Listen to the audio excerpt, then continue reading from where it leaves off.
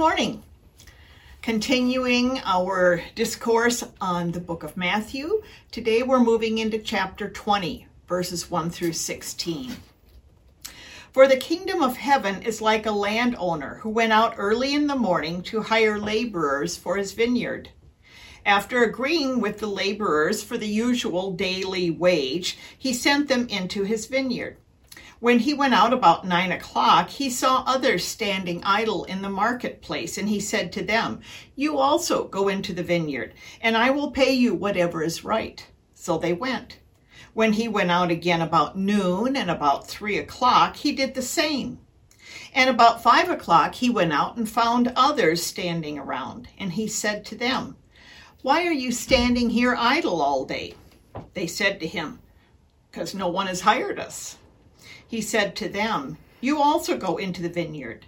When the evening came, the owner of the vineyard said to his manager, "Call the laborers and give them their pay, beginning with the last and going to the first." When those hired about 5 o'clock came, each of them received the usual daily wage. Now when the first came, they thought they would receive more. But each of them also received the usual daily wage. And when they received it, they grumbled against the landowner, saying, "These last only worked 1 hour, and you made them equal to us who've borne the burden of the day and the scorching heat." But he replied to one of them, "Friend, I am doing you no wrong. Did you not agree with me for the usual daily wage? Take what belongs to you and go. I choose to give to this last the same as I give to you. Am I not allowed to do what I choose with what belongs to me? Are you envious because I am generous? So the last will be first, and the first will be last." This is the word of the Lord. Thanks be to God. Let us pray. May the words of my mouth and the meditations of our hearts be acceptable to you, O God, my rock and my redeemer. Amen. Grace to you and peace from God our Father and the Lord Jesus Christ. Amen. The story behind the play and the movie Les Miserables is one of injustice and grace. The play begins with the lead character, Jean Valjean, is just released from 19 years in a hellish 18th century French prison, 5 years for stealing a loaf of bread for his starving sister and her family, and 14 years for numerous escape attempts. Now Valjean finds himself repeatedly refused shelter for the night because of the yellow star he's required to wear, branding him as a criminal. The town's saintly bishop welcomes Valjean into his home. Valjean, convinced that it's a dog-eat-dog world, repays his host's hospitality by stealing his silverware.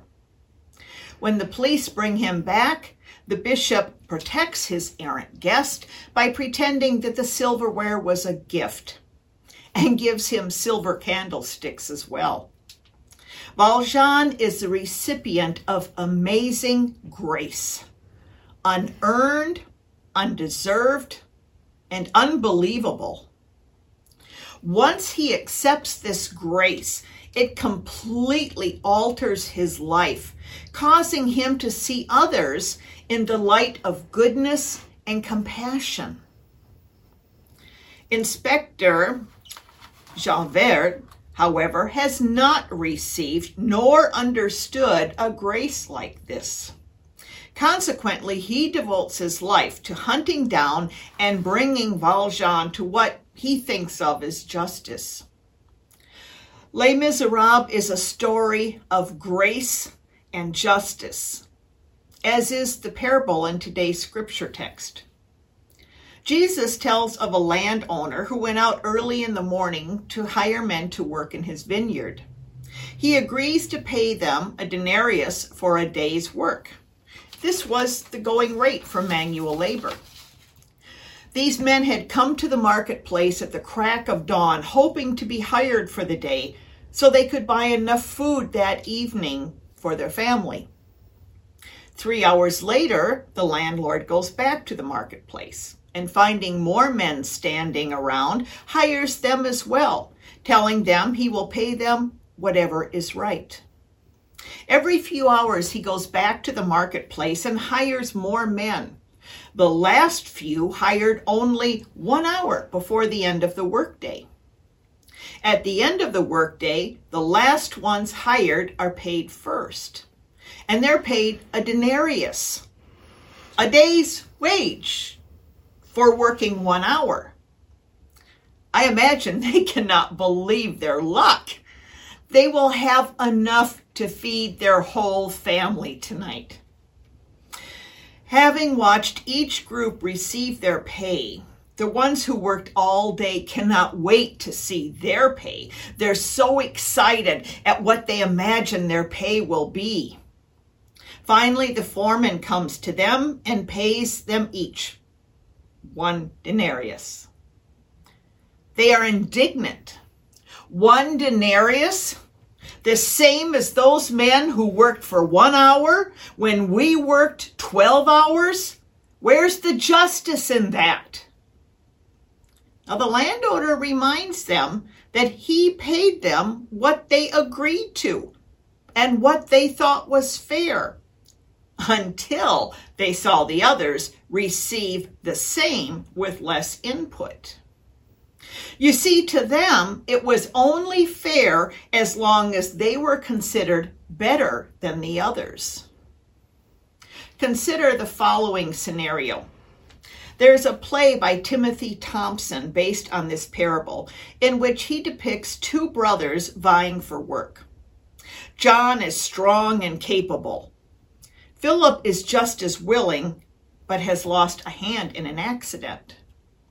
When the landowner comes, John is taken in the first wave of workers, and as he labors in the field, he looks up the lane for some sign of his brother Philip.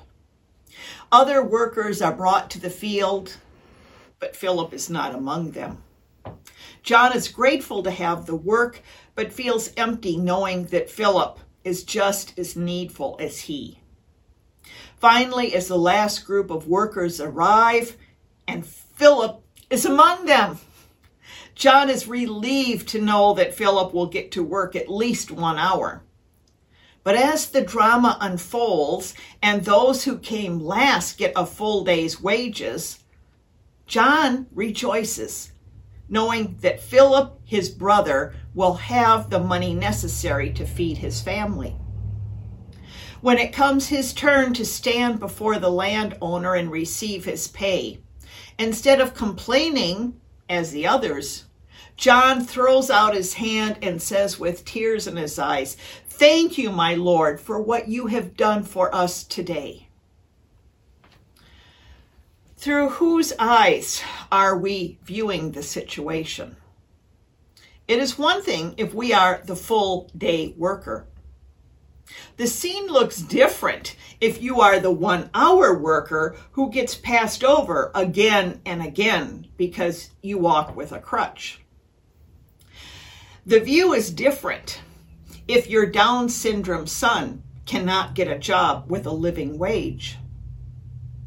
The view is different if you are a barely 18-year-old girl relocated from a refugee camp in Ethiopia to Minnesota and expected to secure a job that will support you and your 2 younger sisters.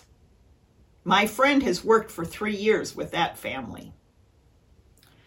God's justice arises out of a sense of community in which we see the 11th hour workers as our brothers and sisters whose needs are every bit as important as our own. You see, the issue is not unfair payments. The full day workers complain because the landlord has made them, the 1 hour workers, equal to the full day workers. The full day workers think they are due a sense of superiority. Now let's get honest here. How many of us would feel we had anything in common with the men standing in line at the day labor office. When is the last time you had an actual conversation with the maid at your hotel? I have a friend who always seeks out the maid in the hotel hallway to inquire how she is, does she have a family, etc., and then asks if she may pray with her, right there in the hotel hallway. Then she gives her a tip in person with a sincere thank you for doing such a good job taking care of her. Have you ever felt resentment when you heard someone with less education or with much less experience than you earns a better wage? It's not fair. Have you ever thought God's preference may be to show uncommon compassion to those who don't have it so good, but not me? They should know their place. It's only fair. What about the people who work in third world countries for substandard wages, making our clothes, trinkets, and electronic toys? Even though they will never earn enough to own these products themselves, have you ever thought, well, it may not be what I earn, but it's more than other jobs in their country. It's good enough. If you think you have no arrogance, you have never been one to be uppity, consider this last point that Barbara Brown Taylor, an Episcopal priest and one of the United States' best-known preachers, once made in a sermon. When we read this parable, why do we tend so quickly to identify with the folks hired at the crack of dawn?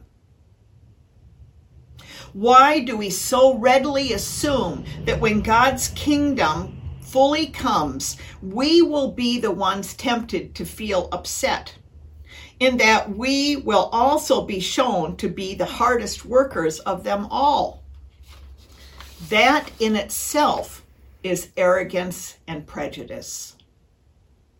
In her sermon on Matthew 20, Barbara Brown Taylor says that the parable is a little bit like the cod liver oil that mothers used to give their kids to cure what ailed them.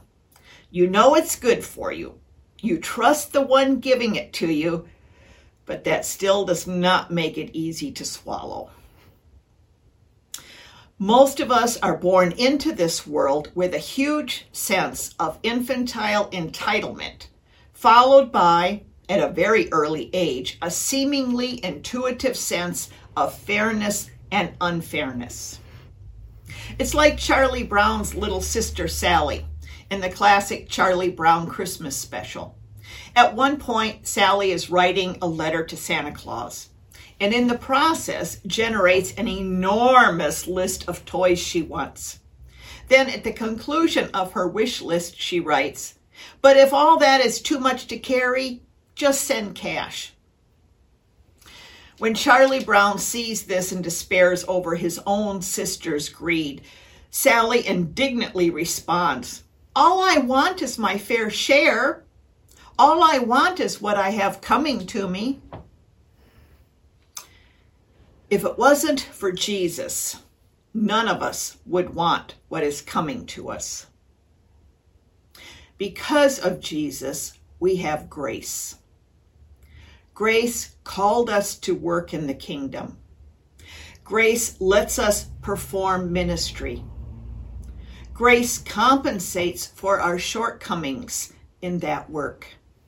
And grace, not our own hard-won merits, is what crowns the work at the end of the day.